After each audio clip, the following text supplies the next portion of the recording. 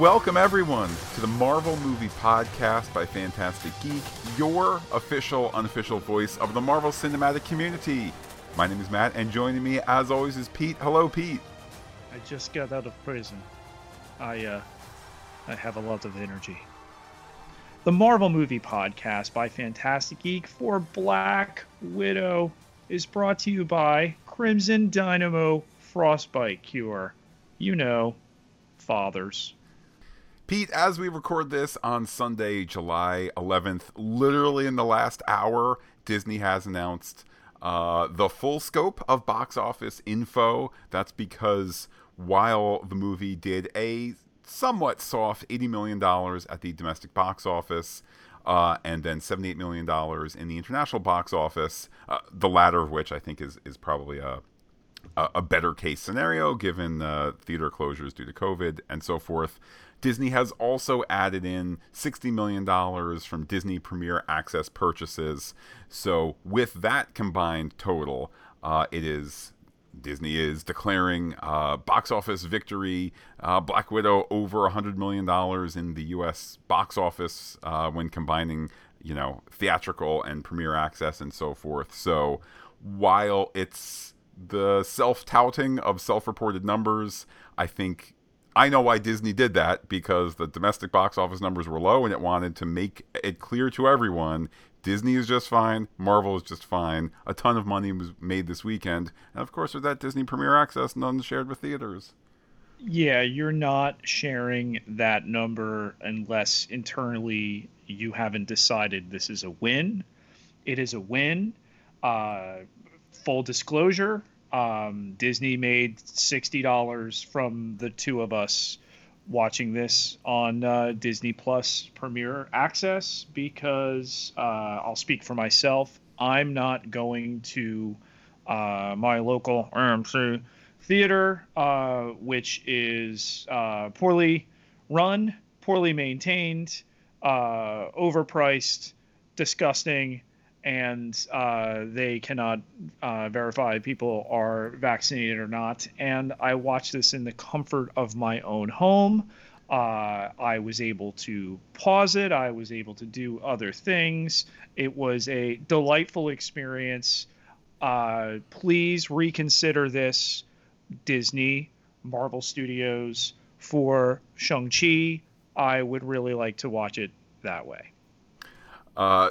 Pete, worst comes to worst, we might have to talk about some other area theaters, because my home viewing experience for Black Widow, here's how it was somewhat different than when you and I and my daughter last saw a Marvel movie theatrically, which was Spider-Man Far From Home. Nobody was running in and out of the door. Nobody was taking out their phone. Nobody was saying, Susan, do you need more popcorn? I have mints. Susan. And things like that. So, yeah. Pete, the very fact that for every 7 people in the U.S. who went to go see Black Widow this weekend, 3 of them saw it at home. And some of that's obviously rough because, if you have more than one person at home for your $30, blah, blah, blah. A little bit of an estimate there, but just figuring $10 a person generated, if you will. 3 out of every 7 people saw it at home.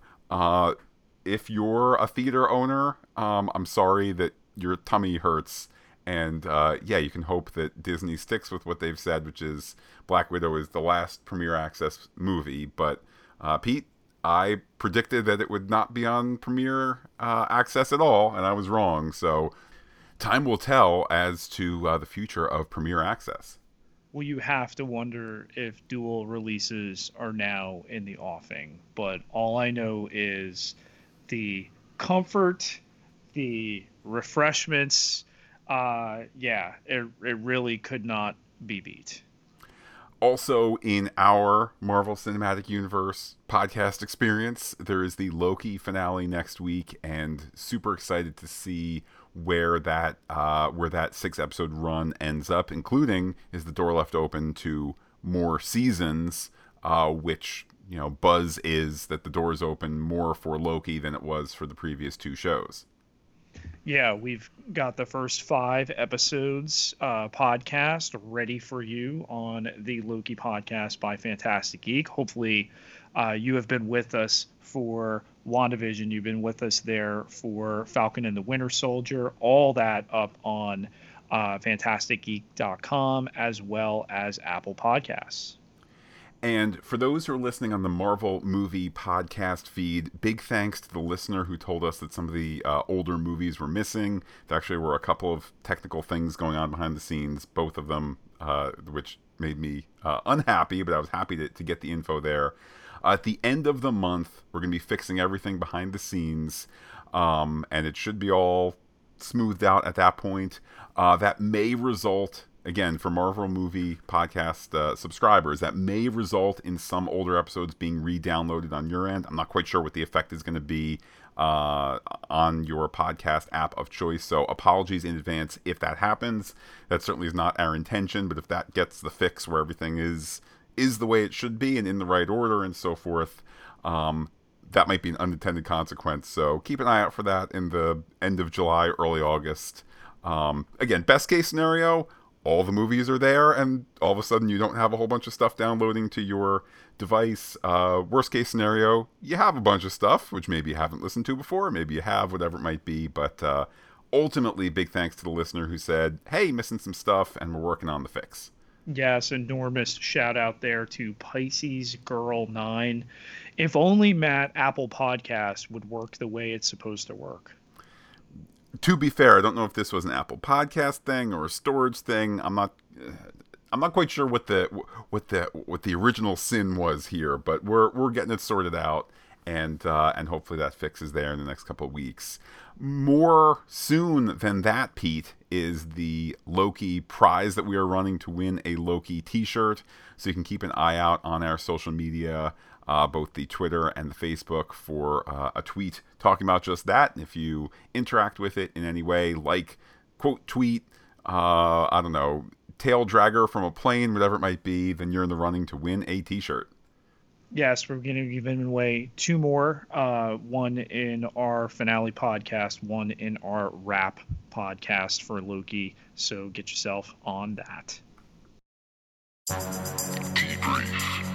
When we catch you up on what went down, our prologue, Matt, Ohio, 1995. And Matt, what else was going on in the Marvel Cinematic Universe in 1995? Well, not a whole lot. I know there was What? Well, I know there was Captain Marvel and her stuff. There was Nick Fury with one, perhaps both eyes. There was a cat who had recently, or would soon to be eating a Tesseract. But that's it for my 1995 MCU knowledge. Very seldomly, Matt, will we take Mary Kirk, Marvel's grand dame superfan, to task. And actually, I'm not doing it. Her very close friend Sarah Lloyd is doing it. But she wrote into us on the Facebook there that Mary did not catch that the Black Widow prologue was taking place during Captain Marvel. And she did. Sarah did. And she needs someone to appreciate that. So not only do I appreciate that, Matt does, but all the listeners do. So score 1 for Sarah. Sorry, Mary. Hashtag Team Sarah there. A very able introduction in that scene in terms of establishing the family dynamic. I know we're going to obviously poke holes in it pretty quickly, but the psychological family dynamic, if not genetic. Also, just in case you weren't clear about what Dad could do or not, he rips that truck out of the way. Hey, he's got superpowers. Then soon enough, Pete, they take the presumably 1 tank full of gas from Ohio to Cuba, even though it's Bahamas playing Cuba. Can we assume off screen that the plane landed several times to quickly refuel before they continued, which would have maybe had a little bit less cinematic pop, but is the way gas engines work? I was a little bit more concerned with Alexei being on the wing, Melina having been shot. the immediacy of all of that, the fuel situation, Ohio to Cuba, didn't even cross my mind.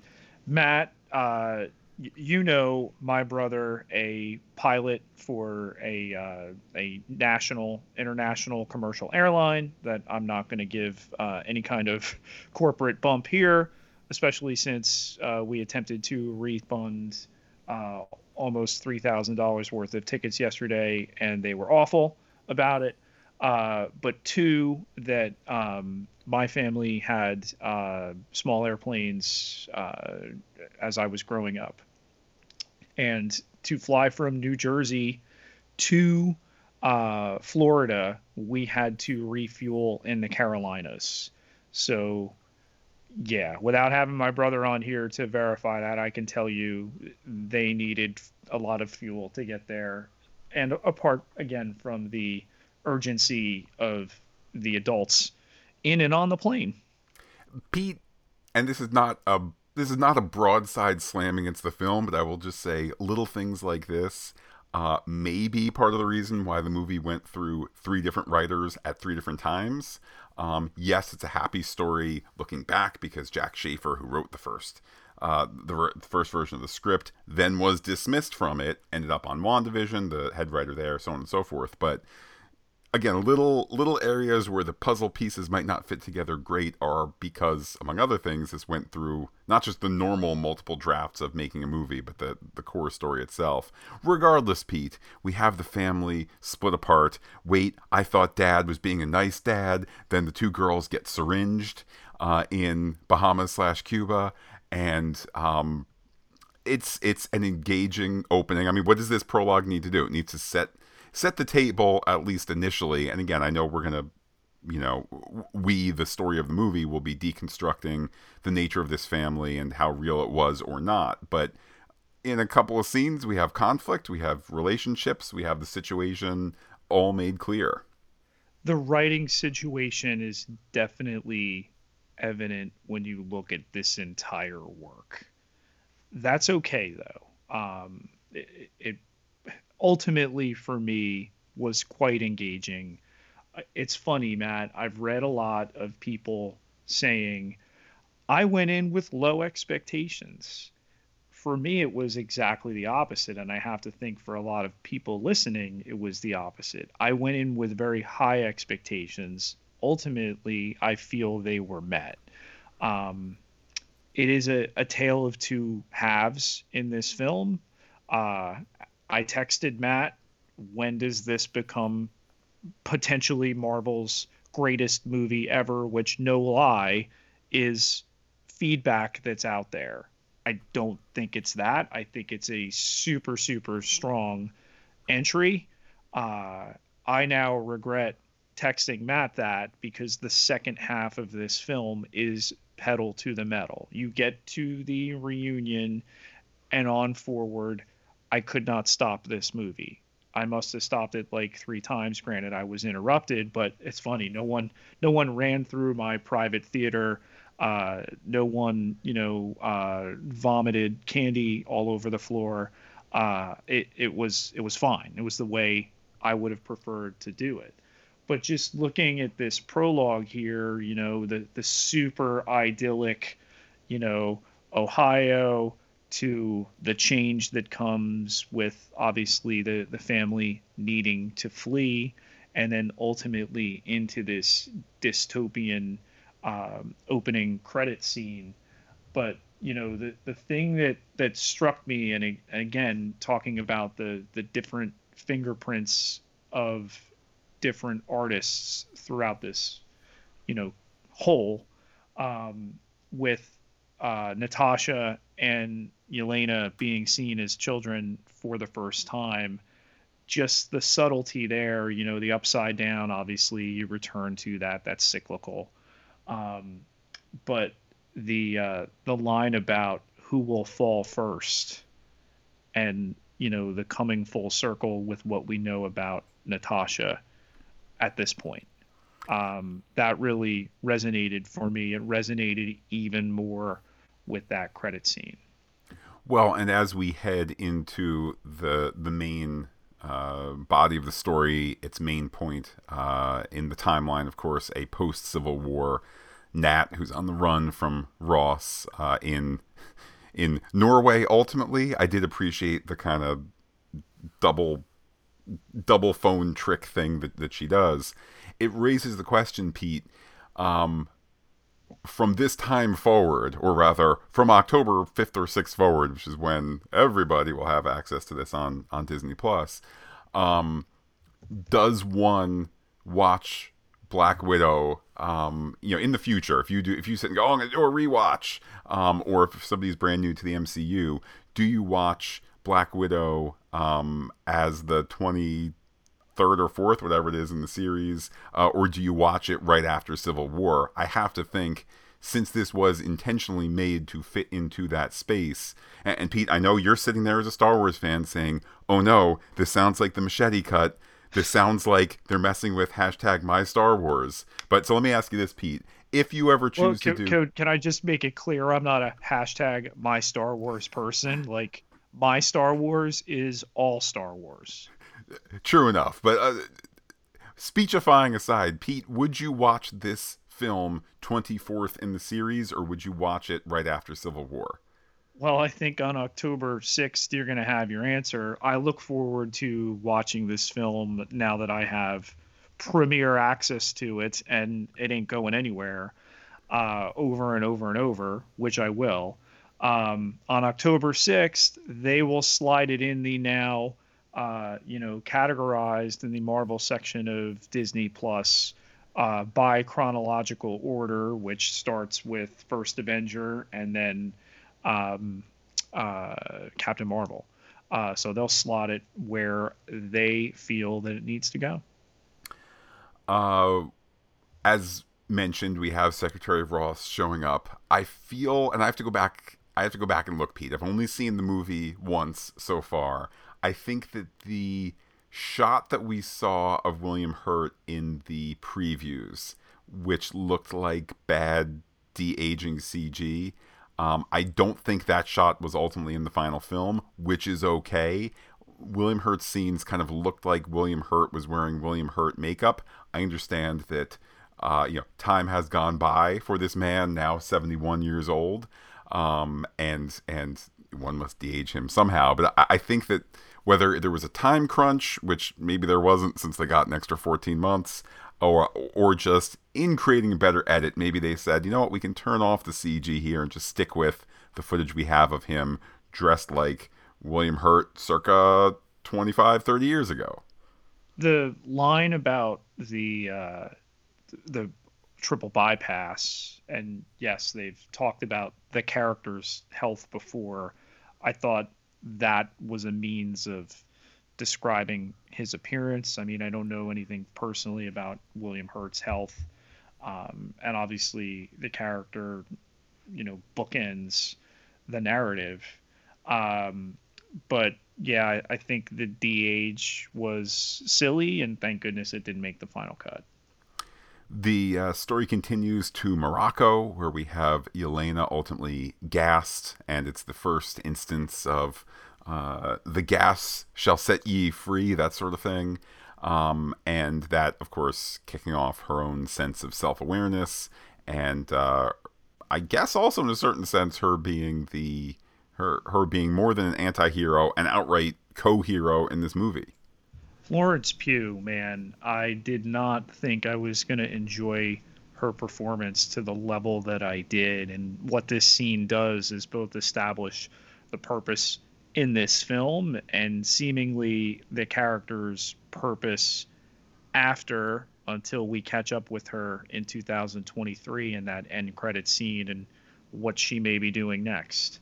But yeah, she killed it. I think she did a phenomenal job in terms, I mean, the subtle humor that goes on later in the film.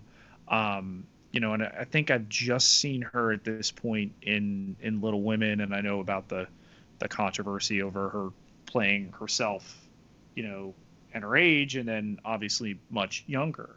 But as a counterpoint to Scarlett Johansson And let's be clear, they're turning over the idea of a Black Widow to her.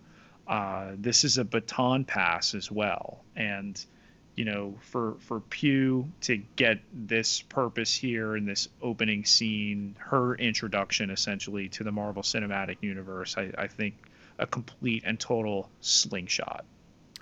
It's around this time, too, when Taskmaster gets activated. Now, Pete, I run spoiler-free, and in a certain sense, it's been easier to run spoiler-free because of the COVID delay, in terms of there was a certain fervor that was building for the film, and then it was delayed a year, and obviously the marketing and whatnot has come back, but it kind of wasn't this cohesive, like, oh man, let me look away from the YouTube ad. All right, I'm going to go to Target. Oh man, there are the toys. What? Taskmaster attacks in Budapest? Like, it was just a little easier to avoid things. And Pete, with Taskmaster being activated, this masked mystery person, I have good news to report here, okay? I knew who was in the cast. I had seen enough from the preview to know, like, all right, the masked Taskmaster, it's not going to be ScarJo, it's not going to be Florence Pugh, David Harbour, Rachel Weisz. I said, Pete, I know how these Marvel movies work,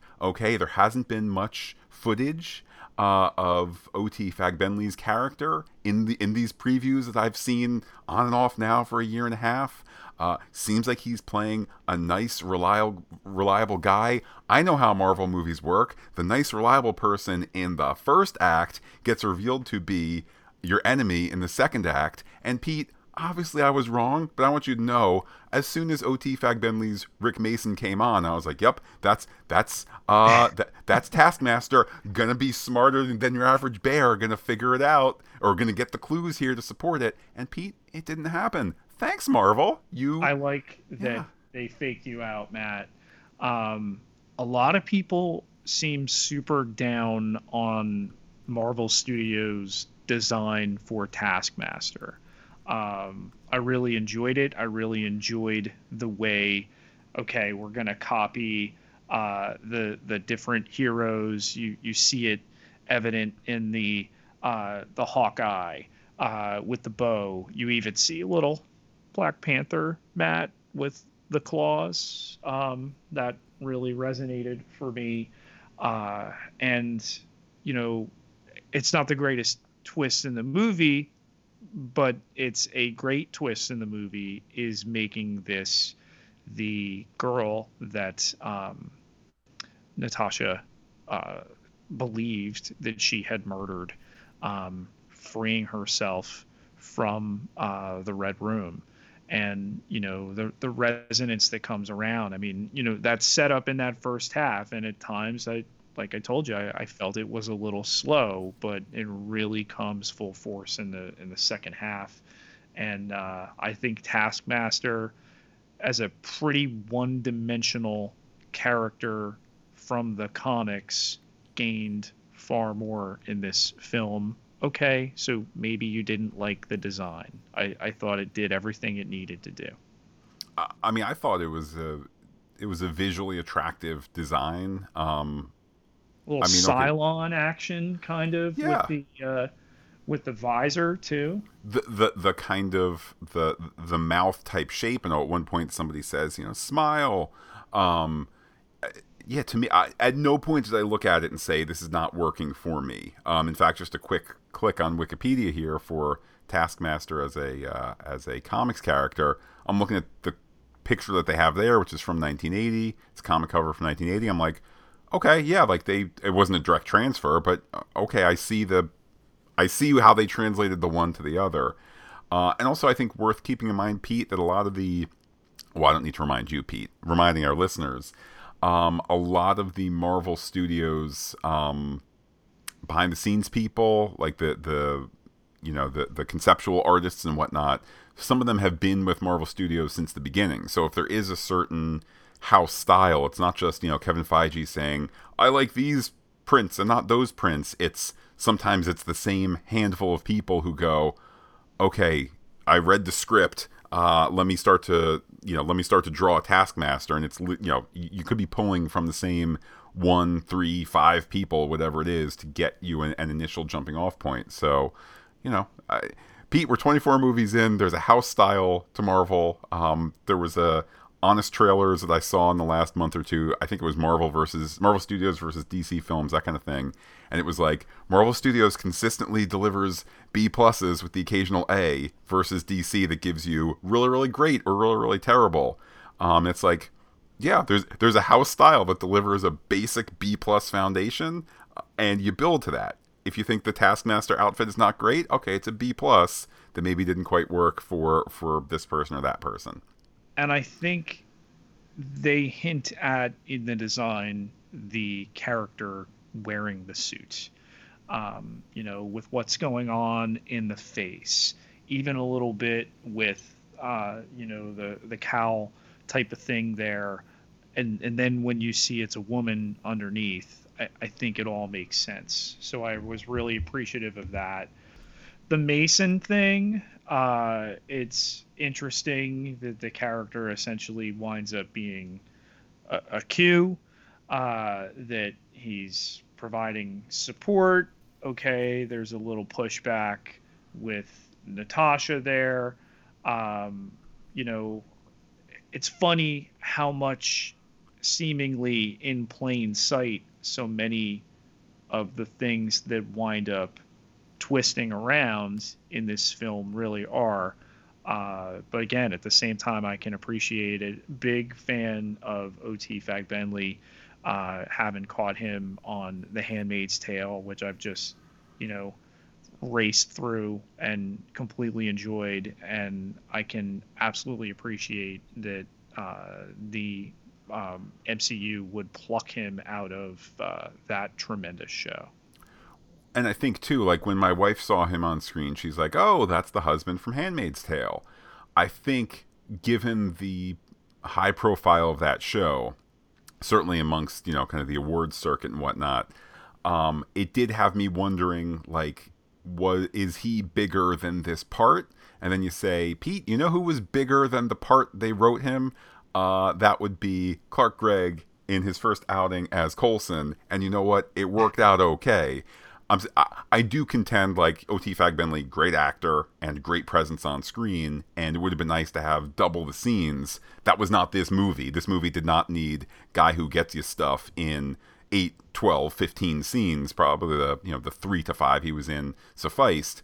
But now I'm officially on the lookout. Okay, he's not going to show up in the Loki finale because that's just a different flavor. But, you know, could he show up in Ms. Marvel? Maybe. Could he show up in Hawkeye? I think there are some connections from this movie to Hawkeye. Just point being, as Marvel Studios kind of resets post-Endgame, and, you know, not just narratively, but also in terms of getting new people in who are on their way up, who aren't maybe super duper expensive.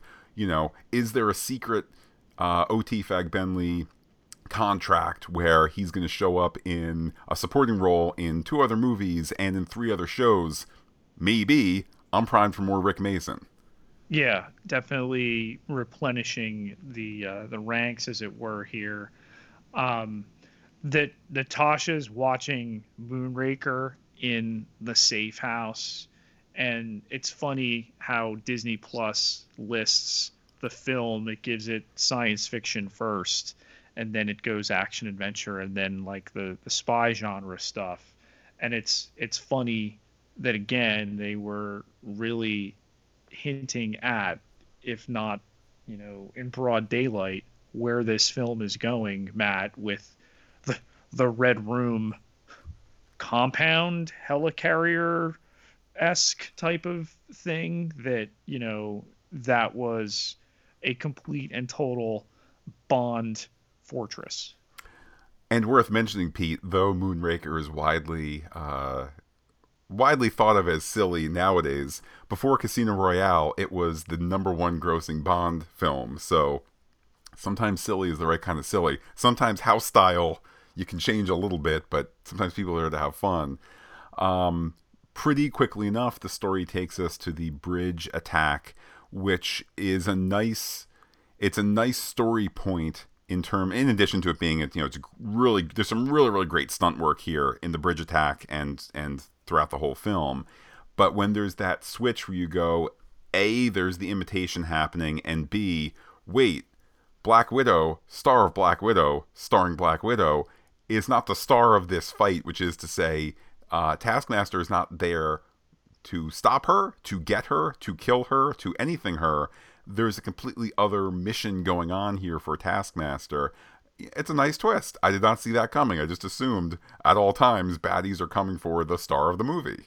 Yeah, to flip the script here, and so soon after Civil War, before obviously Infinity War, and now everything that we know with Nat's character, yeah, to have her not be the target, obviously we know she survives. So you've got to defeat that tension somehow and go after the vials and have her get away, which ultimately is going to lead us to Budapest. Budapest? How do you say it? Pete, you can say it however you want to. We get the safe house reunion here. I wonder if at one point, like, was there a discussion in the edit room, like, we have the attack imitation on the bridge, and then we have the two sisters from other misters who are equally powered, not quite imitating themselves, but they both know the same stuff. It only occurs to me now, is my point, Pete. It didn't feel like two scenes in a row where there's mirroring going on.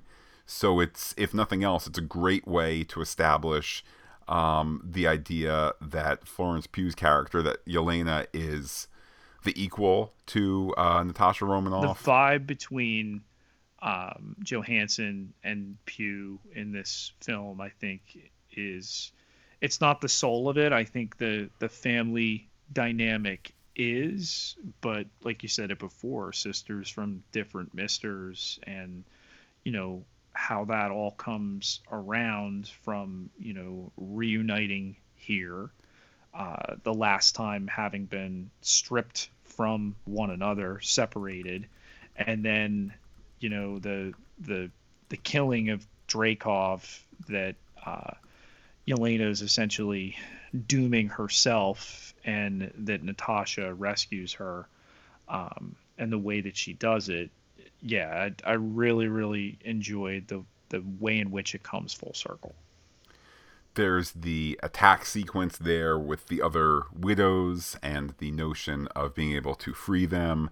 Have to mention, Pete, got a lot of play in my home theater. The one the one widow with the leg that's bent. I saw on Wikipedia, at one point there was a rumor that this was going to be an R-rated movie, which is ridiculous. Maybe Blade, the Marvel Studios Blade, which we have not had an update on since it was announced in 2019. Maybe that will be R-rated. Otherwise, let's just assume every Marvel movie is going to be PG-13. But part of how you get that is the bent leg. There's no bone, there's no blood, but just the bent leg there really was like, if you caught it, it was like, yikes! It kind of went through you.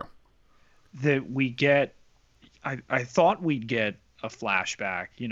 That Jeremy Renner's voice appears in this film and not himself. And then, obviously, all right, a still image of him later on. Pete, does that leave you wanting more from Hawkeye? Because maybe that's why they didn't give you the drink now, because you got to stay thirsty for this fall when the Hawkeye show comes out. It's true. My point is, I had assumed from the moment that this film was announced, and then the knowledge that it was, not in the current timeline and was a flashback, essentially, that, all right, you're going to give us the Budapest story, that, all right, we now know what it was and what happened. You'd thought you'd get an action sequence with that, and we still may. I mean, that's, I think, on the table. Though they're saying Johansson is done, I really feel there's no way Scarlett Johansson is done in the MCU. I am inclined to agree that how about this way, that there's the potential. I really do think, I think that we'll call it, I know it's, technically phase 4 in the MCU, but I think that, so much was built towards Endgame, including so much in salary. And I think that a lot of that was necessary, and a lot of that was how you do Marvel Studios for the first 10 years. I think that the next 10 years of Marvel Studios, it's going to be much more selective in how they pick people. My point is this, Pete. Scarlett Johansson, if she says, hey, I will come back to be the mentor character in Black Widow 2 starring Yelena, and I'll be a hologram, like a la Captain Janeway or something like that. I think that there may be scenarios, just as they said, a very heartfelt and congenial goodbye to Robert Downey Jr., same thing to Chris Evans. Part of that was, hey, Bob, you're going to make $80 million from Endgame. This has been a great run. Gonna ask you to turn in that Disney lanyard. Gonna take back that parking pass, because guess what? It's $80 million. It's not gonna be $80 million and one more dollar and one more. We're kind of leaving the past in the past. So I do wonder if somebody of her scope and frankly of her cost, making $15 million plus in this movie as actor and producer, cost may be a factor. Time will tell. I just wonder, and I hope that the Solo film doesn't wind up being a send-off. The secrecy that pervades Marvel Studios is rivaled, maybe surpassed by Star Wars. But I think we all want to see the character again. She's dead as of Endgame. We know how things can change. What if, Matt, we see her again? We hear her again. Time will tell. Really appreciate it. There's not a ton of humor in this film, and I think given the subject, female child soldiers, it's not really rife for a lot of humor and understated when it's there, and it's primarily at the butt of a man, which is, hey, that's absolute fair play. One obsessed with action figures and himself, again, also that is fair play. I love that the joke between the sisters and the gas station scene here with how Natasha poses herself and then ultimately later she does it, Yelena does and finds it gross. It's a great callback. It's a great thing. You just hope, Matt, is there some way, and she's 25, okay, Florence Pugh is, Deadpool's a couple years out, that we could somehow get the character who despises the superhero landing and the guy who calls out superhero landings. Can we somehow get them together? I mean, in the power of Disney, absolutely. Like, there's no reason. And I don't mean to boil this down again to like a cost thing, but there's no reason where if you have Florence Pugh has such and such a deal, let's say for the next 4 years with Disney, well, you might already have the flexibility in there to go and do a Disney plus 45-minute special. Meanwhile, Ryan Reynolds has a deal, I'm imagining, has a deal that's been expanded for Deadpool and with other Disney stuff. Hey, he's got one to do a Disney Plus special as well. Great, let's do Yelena and Deadpool through the multiverse. Is it animated? Is it live action? Whatever it is. It's in the last week that Kevin Feige really spoke to emphasizing the kind of cross-platform flexibility. That's what they're looking for out of actors. So, Pete, it's more possible now than ever. If this was 10 years ago, you'd say, no, Thor is a movie character, and I know why Thor didn't show up in Agents of S.H.I.E.L.D. episode 105, 106, when they went to do cleanup in London after Thor 2, because he's a movie guy, man. Nowadays, sure. I mean, heck, Pete, I know we've teased it a little bit. Don't want to blow anybody's minds too much. We'll be seeing Florence Pugh in this role on Disney Plus before the end of the calendar year. So, right there, sure. Next stop, Deadpool. Is that confirmed? She shot for Hawkeye? I don't know, Pete. For once, I get to spoil you. Yes, she will Okay. be in Hawkeye. I don't know whether it's a one shot, no pun intended. I don't know to what degree. She's the end of this movie. Absolutely, 100%. You're supposed to go, oh wow, she's gonna. I haven't heard anything about the Hawkeye, and then you go when you see the ads this I don't know August or September. You're gonna go, oh wait, Hawkeye. Wait, is she coming to get him? And Pete probably Hawkeye episode 103. Who could it be who just took the shot at our favorite Clint Barton? Wait, who is that in the shadows? It's Yelena Belova. Well, I wonder if they're going to Richard E. Grant her.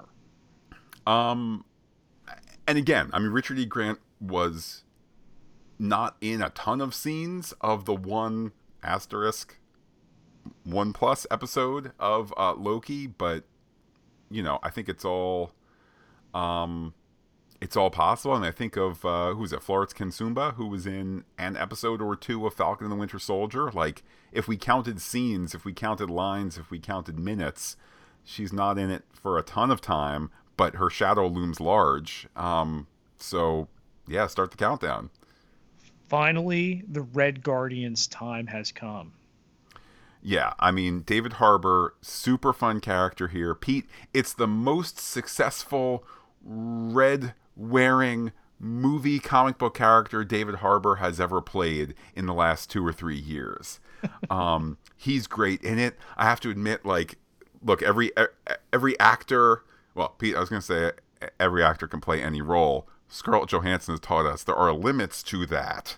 However, I will say, obviously, David Harbour, best known for and beloved from Stranger Things, the notion that Hop is now working for the Russians. Wait, no, that's a different character, but last time we saw him was a post-credit thing where he was with the Russians, and now he's there. It was just this delicious carryover, which is, again, it's probably a little unfair because they're just getting a guy of his build and his level of stardom and his price and whatnot for this movie. But Pete, Hop is back and he's in da prison.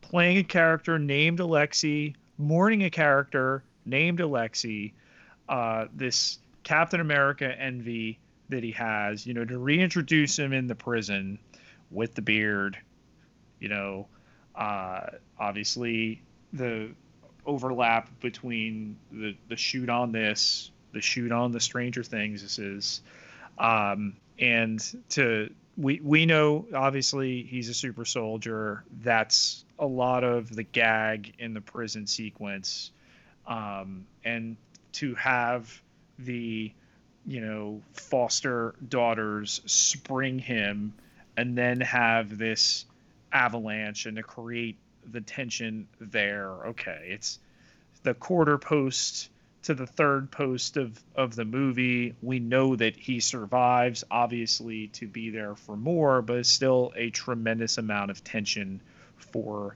this character heist. And I think too, where some of the the more high-minded criticism of this movie has pointed out, like many a Marvel movie, it brushes on larger issues but doesn't really commit. I mean, I'll just again return to that is part of the house style. Like, they're not here for as high the heights went for Black Panther in terms of showing black excellence and Afrofuturism and all of that. Most Marvel movies are happy to give you a little bit of vegetable along with your cotton candy and popcorn.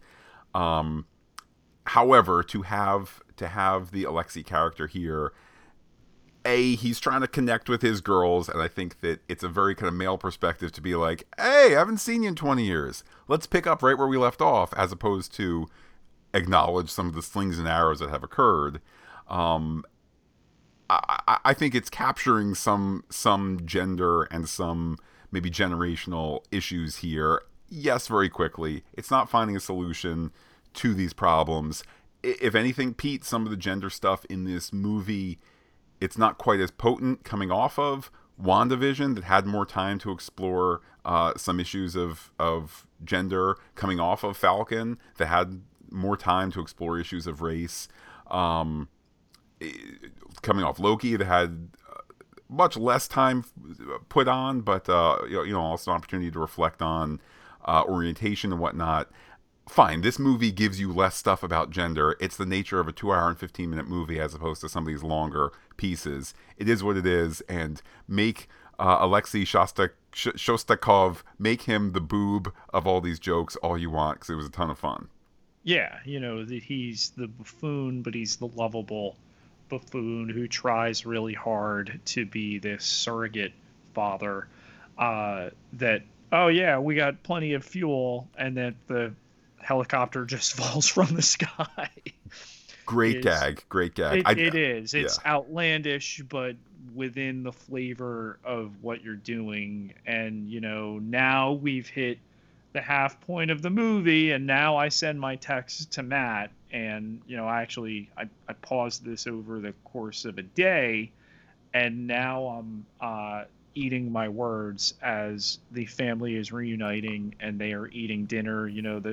The scene that was foremost in the advertising, and boy, they were not selling it short.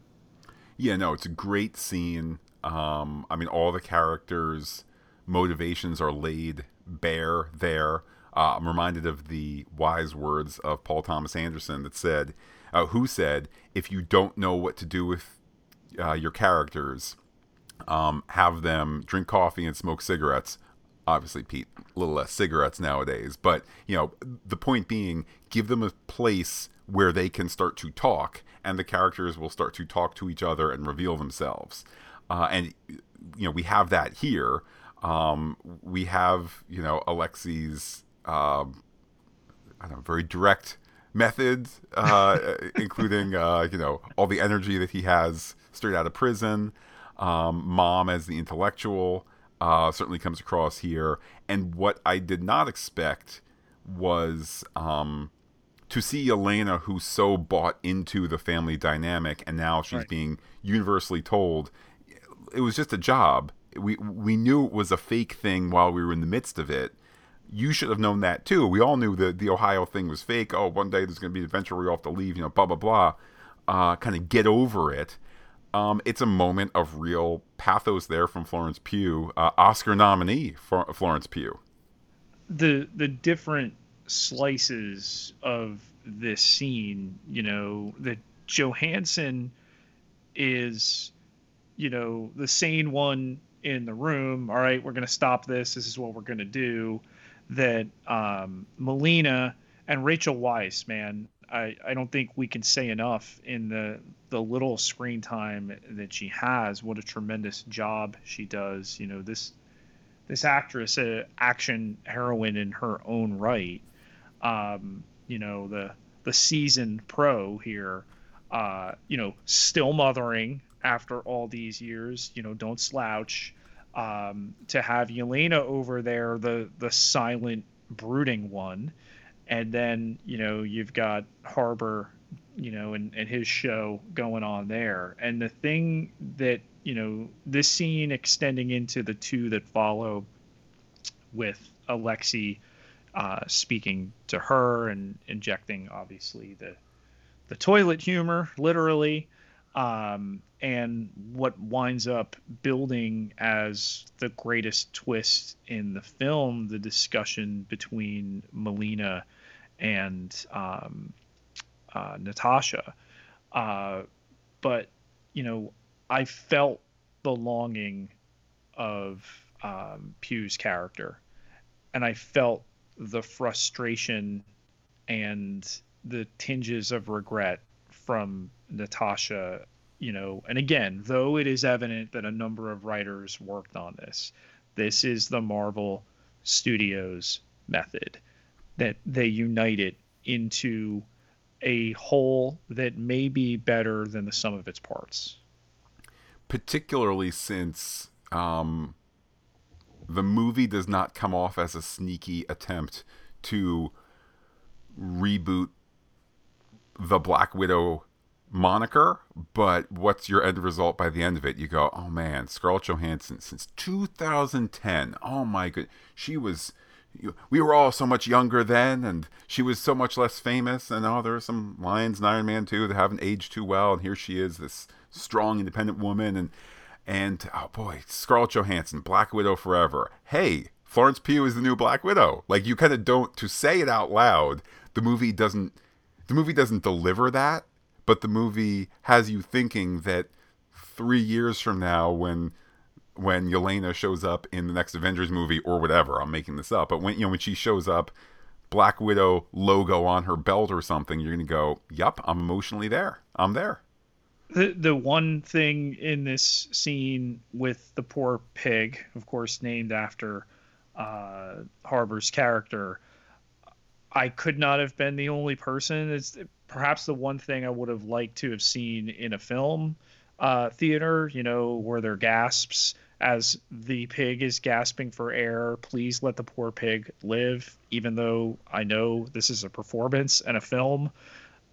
11 seconds from death, like, they got me there too. Pete, is there a Marvel one shot? Do we get a what if? Here's what I'm trying to say, Pete. Hashtag justice for Piggy. When are we going to get that? Is there maybe, let's use all the toys in the Disney toolbox here. Do you maybe get an alternate telling of this movie with the pig as a star, starring Miss Piggy? I mean, come on, it's right there. It's right there. Disney has not known what to do with the Muppets ever since they got the rights in the early 2000s. Here's your opportunity. Retelling the MCU through it's Muppet Christmas Carol, but Muppet MCU. Come on. Can we get those instead of the not so great Simpsons ones? Oh, so Pete, far? it was terrible. It was terrible. I haven't watched the Loki one yet. In full disclosure, it was horrendous. Okay, all right. And the Star Wars one I thought I enjoyed, but the beginning of this scene, the transition from outside to inside, the discussion of booby traps, that she didn't raise her fake daughters to be victims, that they showed us the facial veils, that then we know the Red Room is coming, that it's all there, and that's why rewatch is going to be such a delicious experience, that they gave it to us without realizing it, and the effective use of flashback as we arrive at the Red Room, and then the twist hits. Yeah, I think that I'll echo what you said about the rewatch. I think that most of these movies, there's a degree of craftsmanship, craftspersonship that maybe doesn't come across while you're chomping on popcorn, and so forth. But on the rewatch, you realize all of these internal parts really measure up nicely. And my biggest memory of the Red Room, I think we had some Red Room footage in one of the earlier Marvel movies, but then there was a whole did we, Matt, or was it elsewhere? Because for the first time, it's truly connected. Well, and that's where I couldn't remember. I know that there was an Agent Carter, a major Agent Carter villain. How dare you forget Dottie? How dare you? Pete, I didn't. I was just setting up. Look, Agent Carter's a long time ago. It's all connected. For the first time, it's truly connected. So are you telling me that they used footage from Agent Carter, that was some of the stuff here, or are you not going No. But just that we have, all the Red Room stuff that's come before, all this, all fits together. Yeah, and that was nice. That was nice to see. Pete, all it took was 24 movies and Marvel Television as a division being completely dissolved and whatnot. As you say, though, we get the twist where there's the reveal that the daughter, Antonia, who we saw through Nat's eyes, had been killed. In fact, was not killed. I buy the sympathy of, and it's a sympathy that they kind of undo at the end, let me say. But this notion that she was barely alive and that Dreykov in a certain sense, needed to chip her. I mean, I'm not justifying him in any way, but just that she was so badly damaged that to make her this automaton was the only way that she could possibly continue to have some kind of life. I think there's a dramatic pathos to that, which again, at the end, they're trying to have their cake and eat it too, in terms of, wait, does she remember? Well, not if she had a catastrophic brain injury that you made me believe could only be solved with chipping her and turning into an automaton. But hey, sure, we can have cake and eat it too. But a really great use of the character. And again, Pete, not Rick Mason. My jaw hit the floor. That they duly, what's the word I'm looking for here? Cement the character that she is also under the spell of what she needs to inhale the gas for, and that frees her, and that she's still in play. I think makes that super over convenience. I mean, we'll wait for the pitch video in the next several days. Yep, we're just gonna have a vial fall from the sky and land right between these two female characters in a fight. But wait, this Bond, fortress just fell from the sky, and you're gonna have this super delicate vial just land between them. Oh yeah, barely even an inconvenience. While we're talking about things falling from the sky, I'll just point out somewhat pedantically, there is such a thing as terminal velocity. When you are falling and the debris is falling, you can't suddenly fall faster than the debris, because that's how physics works, unless you have rocket packs, which would make it more a Falcon and the Winter Soldier kind of vibe. I give the movie all the benefit of the doubt in terms of it's a very, very ambitious scene. Couple of moments where I said, again with the green screen. Like, I realized that this was mostly shot before a wider spread ability to do not just the LED screens like Mandalorian uses, but the mental planning that takes, i.e. you do all your special effects before you put the actor in there, not after. But there were a couple of ScarJo shots where it's like, even with an extra 14 months, it kind of looks green screened. But it's a very ambitious scene. It's a very fun scene. Pete, I look forward, probably, because some of these YouTubers are really fast, probably sometime this week there's going to be here's the science presentation of here's how long they were falling, here's how quickly they would reach terminal velocity. So now we're going to do the basic math and go, hey, they were falling for only 400 miles. The Earth's atmosphere is 20 miles, whatever it is. But it's all in good fun. Even on my 60-inch TV, I did not detect the green screen stuff. I do know that they film against green screens. It's this willful suspension of disbelief. I really enjoyed it. From the moment we had seen in the trailers this, cataclysmic falling scene, I thought it would be much less. And it's a sequence I really, really liked, so that there's more of it, I think is really great.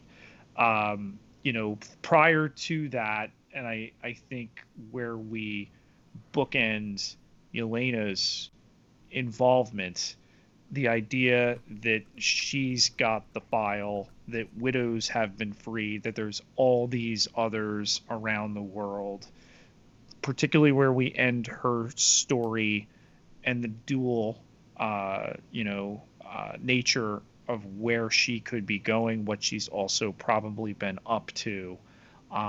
Really excited to get back into that story. The level to which they humanized the widows without involving more of them by name, by backstory, I think was really effective.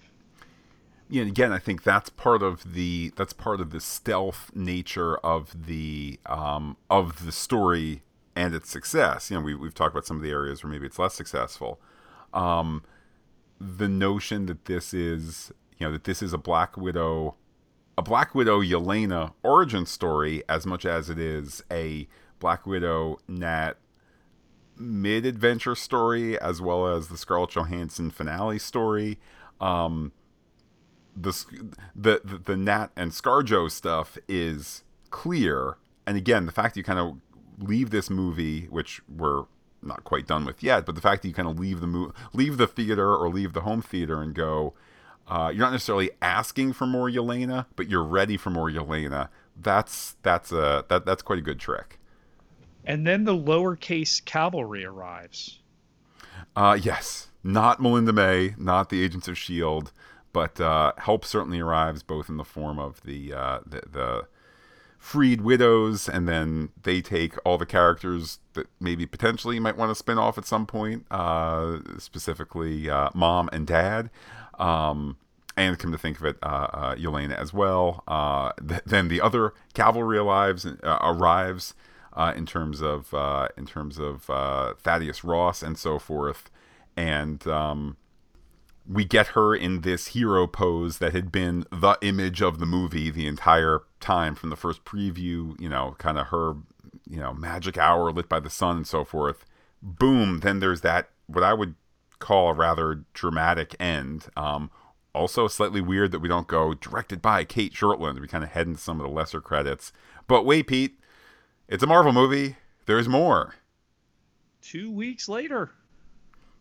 Yes, we have her with the blonde hair, and kind of ready for this final turn, which is kind of, I was certainly clear on the timeline of everything, but I think that since I watched all these movies the years they came out, the notion that the notion that there's Civil War and then, an 18-month or two-year period where she's on the run helping people get loose, and then very quickly, particularly for people who got dusted, there's Infinity War and Endgame, but if you didn't get dusted, there's 5 year, there's a lot of timeline stuff going on. But in terms of number of movies that chronologically come after this, you go, whoa, there she is with the blonde hair. The end is really in sight quickly. Yeah, and that they give her the Quinjet, that they give us the Avengers theme. Oh, hey, look, lightning bugs over here. There's some interesting choices. I would not say ending on an anonymous, maybe anonymous is the wrong word, but ending on an uninteresting shot of the Fireflies. I mean, I get it. It's this tie back to the Firefly thing that got mentioned 2 hours earlier, but as our last moment with this character, at least in terms of how it was all shot and presented, not a great way to end things. Luckily, Pete, but wait, there's more at the very, very end. No swirly credits, as Matt has coined the phrase here, which to me seemed a strange transition. And then obviously the context of the end credit scene, then I'm wondering, okay, were they worried about, building us up and then making us feel the way they need to here, that she's at Natasha's grave in Ohio? I was surprised the level to which the beginning of this scene saddened me, but then when we get Julie Louis-Dreyfus, Contessa Valentina Allegra de la Fontaine, with the gag, obviously, that she's sniffling at the funeral, but instead she's got allergies. And the way that it breaks up the sadness we feel for the loss of what we perceive the last time we're going to have, Natasha Romanoff, Black Widow, and then where this scene goes. Well, first of all, let me say, Pete, I had read ahead of time that it was a Florence Pugh scene at the end, which again was not shocking to me because it was probably about 6 months ago where it was repeatedly floated that she was going to be in Hawkeye, right around the time when Hawkeye started to film, which is more than 6 months ago, but in that neighborhood. So okay, great. There's a Florence Pugh scene. I had honestly lost track of the possibility of Julia Louis-Dreyfus showing up, and here's why. I don't know if it was a rumor let me take that back. I know it was not a rumor when they shot the main body of the movie because this was shot in 2020 before COVID shutdowns. So this was part of the planned. This was shot as part of the planned Black Widow reshoots, probably because they were trying to preserve secrecy. Okay, fine. So it was not a super heavy rumor prior to this movie coming out, and for its original date, in part because the footage only existed for about 4 months until they, if not less, until they officially moved off the date. So if that was a rumor pre-COVID, the world of COVID took that over, at least on my radar. Fast forward to Falcon and the Winter Soldier, when there was the rumor that there was going to be somebody important showing up, I kind of was willfully spoiler free and not digging into that. I think at the time it was like, or I think after the fact when she was revealed to be in Falcon, it was like, oh, that confirmed, or part of the reason people had the rumor for Falcon was because it was built on the rumor of her in Black Widow, but it was a rumor built on a rumor, so at least at the time, people weren't completely sure if she was going to be in Black Widow or not. So fast forward to all this now, we've been through the reveal and so on and so forth with her in Falcon. I honestly did not have her on my radar or the rumor because, again, it was this rumor built on a rumor, and the Falcon rumor paid off, but the foundation of it I had lost track of. So when she shows up, I was like, hey, I get it. I get what she's doing. She's kind of this quasi-evil Nick Fury putting together a team of questionable folks.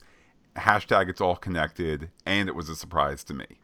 I knew about the cameo. What I did not know was where it would lead, and that she hands Yelena the iPad with Clint Barton on it. This is the man responsible for your sister's death. Absent, obviously, the context that we're all too painfully aware of. Can we fast forward to Hawkeye right now? Pete, my only complaint about this scene is that when she handed over the iPad, the score should have gone boom, boom, boom, boom, boom, boom, boom, boom, boom. Come on, it was just asking for it. Could somebody cut that now? The Dossier. A detailed look at our bad guys. We begin with Roy Winstone's Dreykov. So, Ray Winstone, fantastic actor. I will always remember him as Beowulf in the 3D Robert Zemeckis thing, which I saw in 3D with my wife. I think it was prior to us getting married. But Pete, side note, I'll never forget seeing Angelina Jolie in 3D in that movie. But I digress. He didn't look like Beowulf. That was part of the whole character performance thing, but it always makes me think fondly of that. Now, he's a great baddie, the more is not asked of the character than is needed in terms of, he's not, Jack Nicholson's the Joker, that kind of thing. Can we say, though, the notion of he controls those ladies through his natural man smell, baby, because manly man smell, that's kind of a dumb mechanic thing to have in the story, that he, because if you kind of follow it through to the metaphor, Pete, he's so manly, the ladies just have to listen to him. I get what you're trying to say in terms of he's a big alpha dumb male character, and I'm glad he gets what's coming to him at the end, but man smell, baby, is just a little dumb. It's funny that you bring up your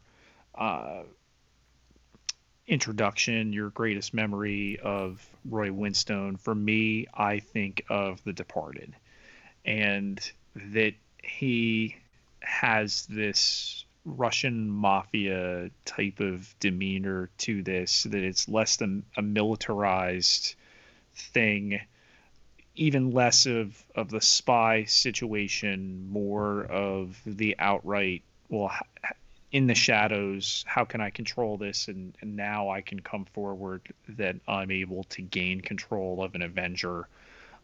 We'll talk when we look at theories about how you might prevent someone smelling your man smell, because there are ways out there. But for what he was, okay, the shadowy big bad, I mean, he gets the one big scene, and then what does he do? He has people protect him and run away like the gigantic coward that he is. I mean, people who, uh, Russian baddies with influence or those influenced by Russians, that's what they tend to do. Pete, I do wonder if maybe some ideas were kicked around to different scripts to incorporate certain elements of real life. Also, part of our dossier is, of course, Taskmaster, which I mean, I have to go through my memory. I don't know how tropey it is to have the mid-level muscle person be different than your actual chief baddie. But Taskmaster completely effective in the suit. The Taskmaster backstory completely worked for me. To see just the state that she was in when that mask comes off and that kind of zombified look there. Olga Kurylenko does a great job with that performance, which is not maybe the most. It's not a Sophie's Choice performance, but she very ably gives us what the character needs on screen. And I don't know. I'm still shocked to hear some people didn't dig the character visually, story wise, performance, and so forth. Far more dimensional, I think, than given credit for. The henchman, cool looking bad guy in a suit. It's a little different than Darth Maul, but can't for me help but conjure that up.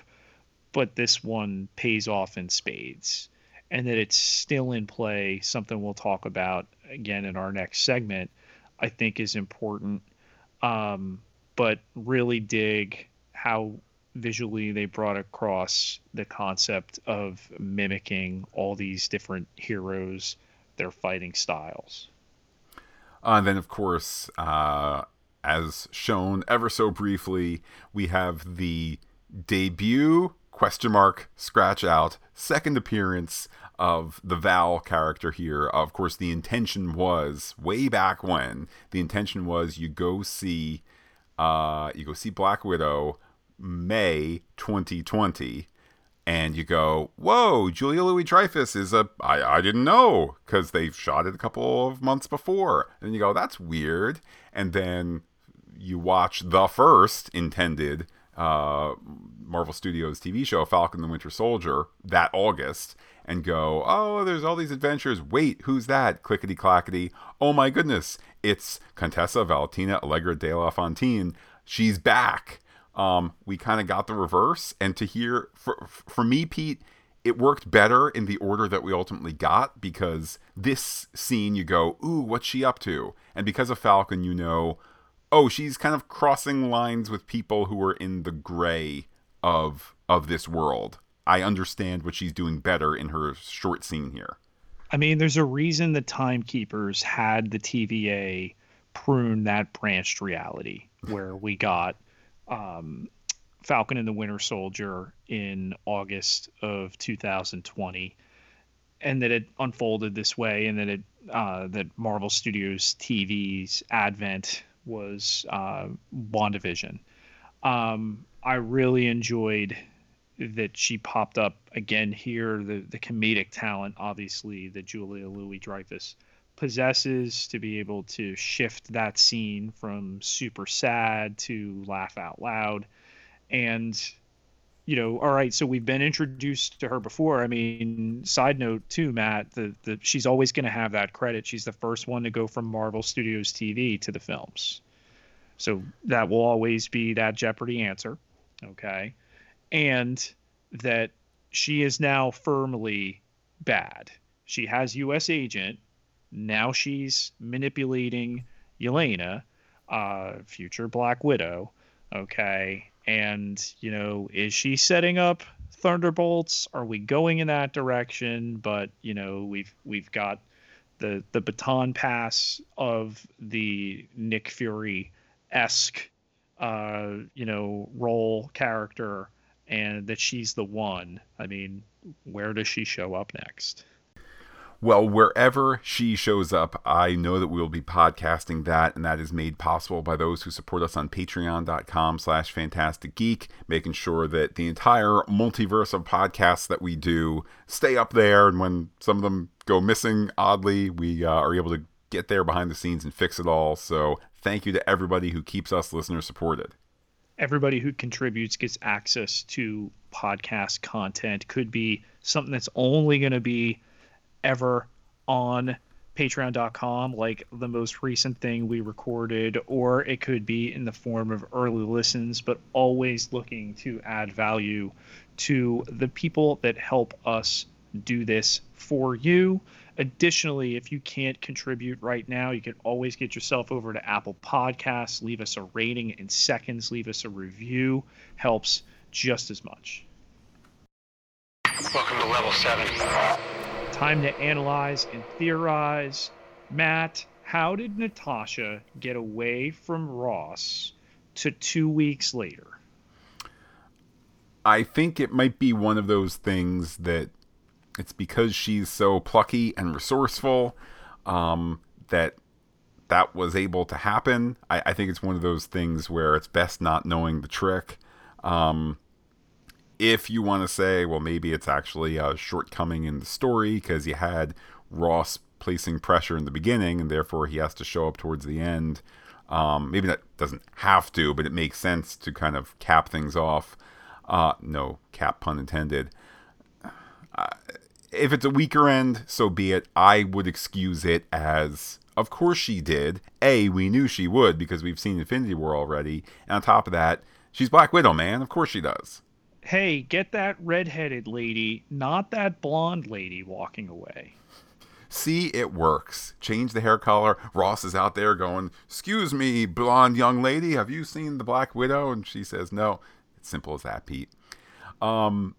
Pete, what did Yelena do for the 7 years between the end of this movie, or rather the end of this narrative and then the deleted scene, not deleted scene, the secret scene at the end, and was she snapped? That's going to be a fascinating thing to find out. My money's on that she wasn't snapped. 2016 to 2023, that's a lot of time to be liberating all these other widows who were, a command away from crashing the stock market or, manipulating fuel prices or causing a pandemic. Oh my God. Pete, your current events point aside, doesn't the character have more potential to still be on that mission, to still need a Val, if it's not been 7 years, but it's been only 2 because she was snapped? Yes, but I think to a lesser extent. I mean, what have we learned from WandaVision? That the return of characters, that seeing that happen with Monica Rambeau, and sorry if that spoiled you, 5.5 months after the fact. But that's super compelling. And then you do Falcon and the Winter Soldier, with two characters who had gone away, and obviously we did not see them return, but to address the world situation and obviously the disarray that's gone on with that and the tension it's created in the world, I think you could additionally explore that. We know that Barton and obviously Kate Bishop are going to come together in that series. But to throw Yelena into that now, who I think, despite being nowhere near as verbose as Natasha, has this gravitas to her, to learn more about her on her mission, to add now this additional mission, albeit misguided, and that'll be the thrust of that series. Wait, we too are friends. We are same. To find that out and how close obviously Clint was to Natasha, her not knowing that because she did not know her surrogate sister, obviously since their childhood. It's going to make it again super compelling. What do you place are the odds for a Red Guardian spin-off? Um, do you place it back then? Do you place it more in the modern times of the MCU? Is it live action? Is it animated? What are your thoughts? I'll give you my pie in the sky hope. Um, we know that Falcon and the Winter Soldier, obviously, the card changed at the end to Captain America and the Winter Soldier. We know that they're going to the film end now. But I'd love to, if not in that film, in possibly a return to TV as Captain America and the Winter Soldier. I think that'd be a perfect landing spot. Harbor is busy right now, and understandably so. Um, but to drop him into the right mix with this, I mean, what does he fit in? What does he not fit in terms of their current slate? Off the success of Disney Plus premiere and the combined numbers of Black Widow. And, I think context too, Matt, we did not mention for that. So A Quiet Place 2 is just south of 150 million as the leading domestic box office champ for 2021. And that, of course, will carry an asterisk the same way that 2020 did. Black Widow is already closing in on third. It will be, if not the top spot, it'll be very close to the top spot. And then again, how you now factor in the streaming situation and that money's been announced for the first time, I think is important. Do you throw that in the next couple weeks? Is that a D23 situation, the next slate of shows and or films or projects? But there's no way we've seen the last of this character. Well, just in terms of the obvious landing spots for Disney PR in the next 6 months, Disney is skipping San Diego Comic-Con at home. There's a much more modest San Diego thing in December that I think is, with all due respect to San Diego Comic-Con, I think is more meant to keep the in-person thing alive than to be a natural kind of landing spot for Splash. The next D23 is in Mr. Walter Disney's World of Walter Disney in November, so that would be a very logical spot. Do they drop something the month before at New York Comic Con, which will be in person, or I should say is planned to be in person at this point? I think there's every indication that it will be. I don't know. If you're Disney and you want to... I would peg, for example, Hawkeye is coming out around Christmas time, in part because there's scenes in it that take place around Christmas time. If D23 is before Hawkeye comes out, do you announce it at D23? Or do you announce it at New York Comic Con, where you might have to compete with, oh man, and then, Westworld did a crazy stunt, and now people are talking about that. Oh, Hawkeye, what? So in terms of that, I don't know. I would peg the next major info dump will be D23 in November. Well, that we've had the Red Room before on Agent Carter, Matt, in that series available on Disney Plus that we've podcast, the Agent Carter podcast by Fantastic Geek. And now that we have the Red Room here, complete with Bond-esque flying compound helicarrier variant, once again we can say it's truly connected for the first time.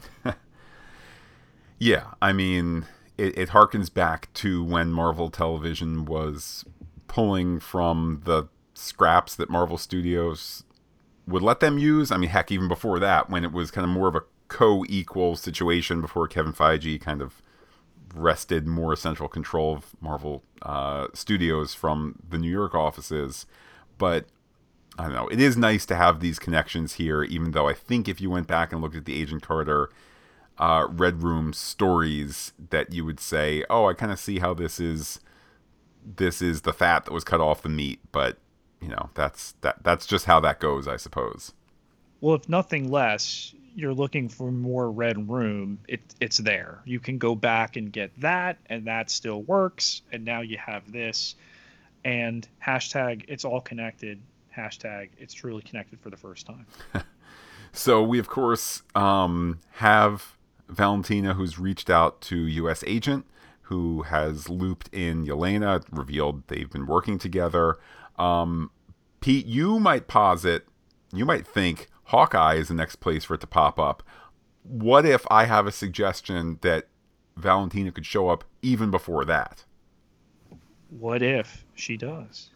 I'm not even talking about the what if, so that's not a bad guess either. Pete, we know that in Shang-Chi and The Legend of the Ten Rings coming out in September, only in theaters, at least that's what Disney says right now. Friday. We know that Abomination, coming from all the way from the Ed Norton Hulk, that Abomination shows up in it. Maybe Valentina has recruited Abomination as well. Do we get a 60-second scene with her there? The concept of the Thunderbolts, of this kind of anti-Avenger team up, how they do this is going to be fascinating to watch. And even then, who fills out the roster? Is it Walker? Is it Zemo? Yelena? Who's next? All I know is if Valentina goes anywhere near Kamala Khan, we riot.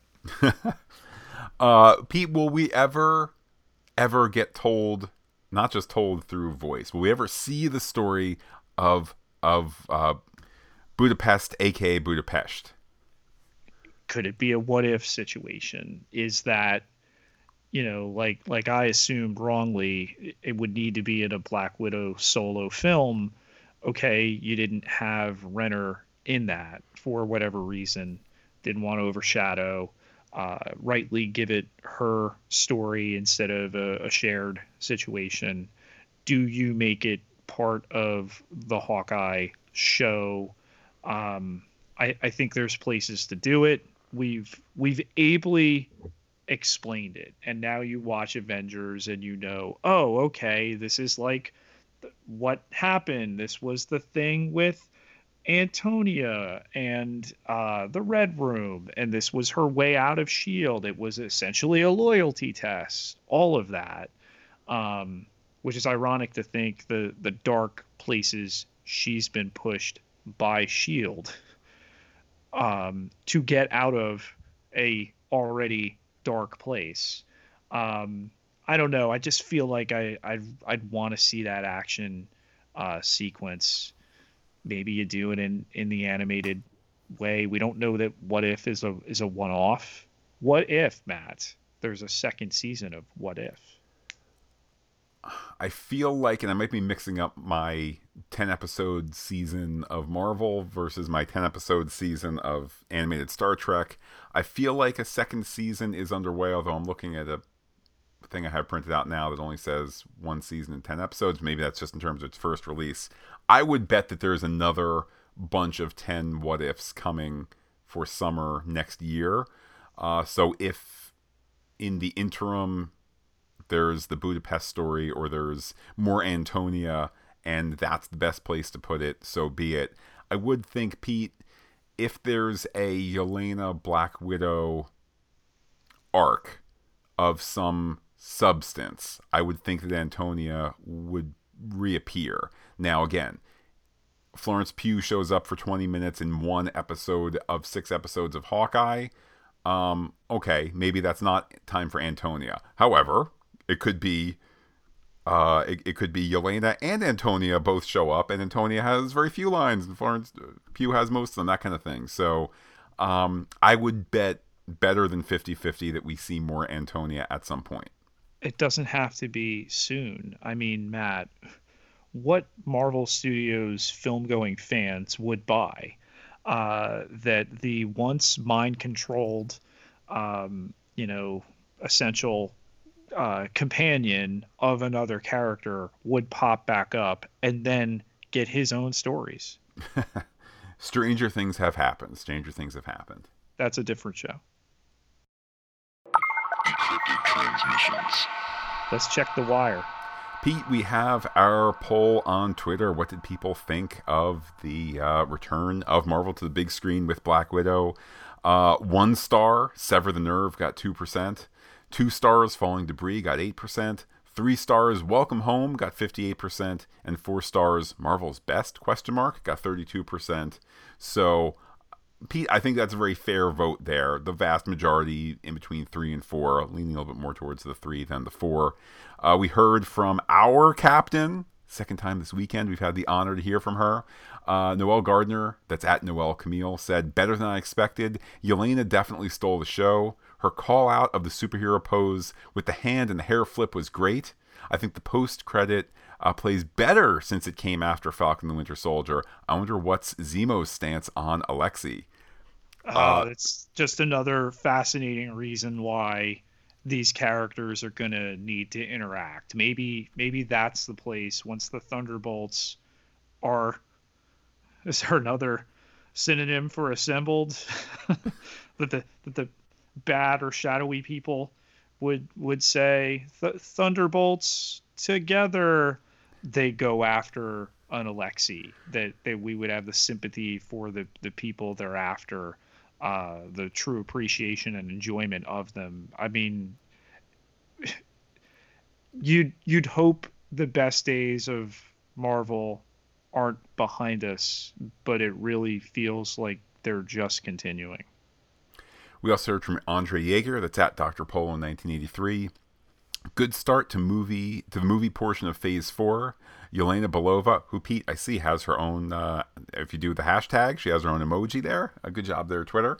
Yelena stole the movie. She is such a smart A star. Pete, I don't know what Andre is trying to say. I'll just have to be confused there.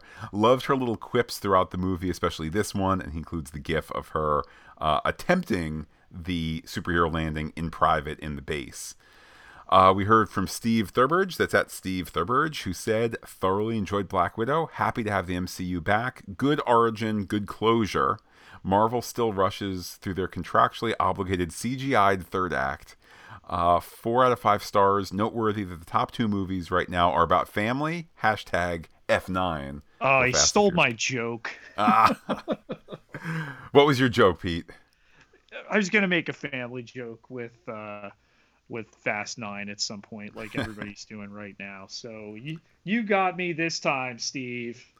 I will say this, at least the third act didn't involve a late beam shooting up. It was a heavy solid falling down. So it's completely different.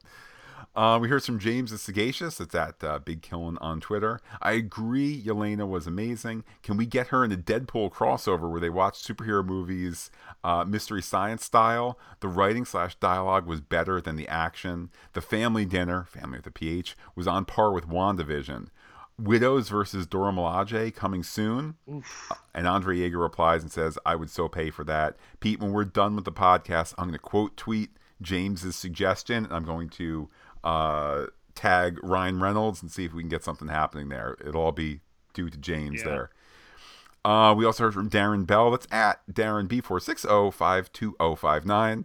The scene with Yelena asking about the superhero landings made me crack up. Also, is there a chance we're seeing Marvel tease a dark/Secret Avengers with the post-credit scenes coupled with what we saw in Falcon the Winter Soldier? I think, Pete, you would say an enthusiastic yes, that they are teasing that. Absolutely. And you got to wonder, like, when that stuff will get announced. I mean, they're filming She-Hulk now. They seem to be done with Moon Knight. So, you know, this next slate, this introduction of Phase 4, closure at the same time, you know, opening up to these new characters. Yeah, it's exciting. Peter, last tweet comes from Brian S. It's at Brian OENO on Twitter. Brian with a Y, I should mention. Good flick. Glad we could watch it at home. Don't know that I would have paid for a babysitter so we could see it in a theater, but it was a solid story, well acted, and had some laughs. Yelena is a welcome addition. So, I mean, Pete, everybody's saying the same thing. Solid movie, fun time. Yelena is the cream that rises to the top. Yeah, and I think that Pugh, between this and the other things, obviously with her more serious film success, we're going to have her in Marvel for quite a time to come. Well, I've said it before and I'll say it again. The year that Scarlett Johansson was in the biggest movie of all time, playing Black Widow in Endgame, she was also one of 5 women ever to be nominated for Best Actress and Best Supporting Actress in the same year for Marriage Story and Jojo Rabbit. So there's a path through Marvel which isn't just, hey, they put me in a harness and I go in front of a green screen and they drop me and I go, die, Thanos. And then they, make a whole fake background on computers. Like, there's a way where you get stardom. There's a way where you have apparently a fun time working, where you get paid nicely. And then that gives that stardom and that pay gives you the flexibility to go off and do, frankly, better movies than Black Widow in terms of Marriage Story and certainly Jojo Rabbit. But you can have it all. The path is through Marvel. Pete, let's certainly keep the conversation going, particularly with Loki on the horizon. Presumably in the next month, we're going to get Ms. Marvel dates, Hawkeye date, maybe even a Moon Knight date. We, of course, have Shang-Chi and Eternals and Spider-Man to look forward to later this calendar year. So how can people be in touch with you to talk about Marvel? You can find me on Twitter at Peter, Pieterjkaelaar, Ketelaar, 12,033 followers. Can't be wrong. And while I'm personally on Twitter as Looking Back Lost, do be in touch with the podcast. Comment on FantasticGeek.com. Check us out on Twitter, Instagram, Gmail, where we are Fantastic Geek as well. But wait, Pete, there's more. Facebook.com/Fantastic Geek, all one word with the P and the H, like it today. Just a reminder, towards the end of this month, we'll be doing some maintenance on the Marvel Movie podcast feed, so hopefully that doesn't make anything too funky and results in more content on there.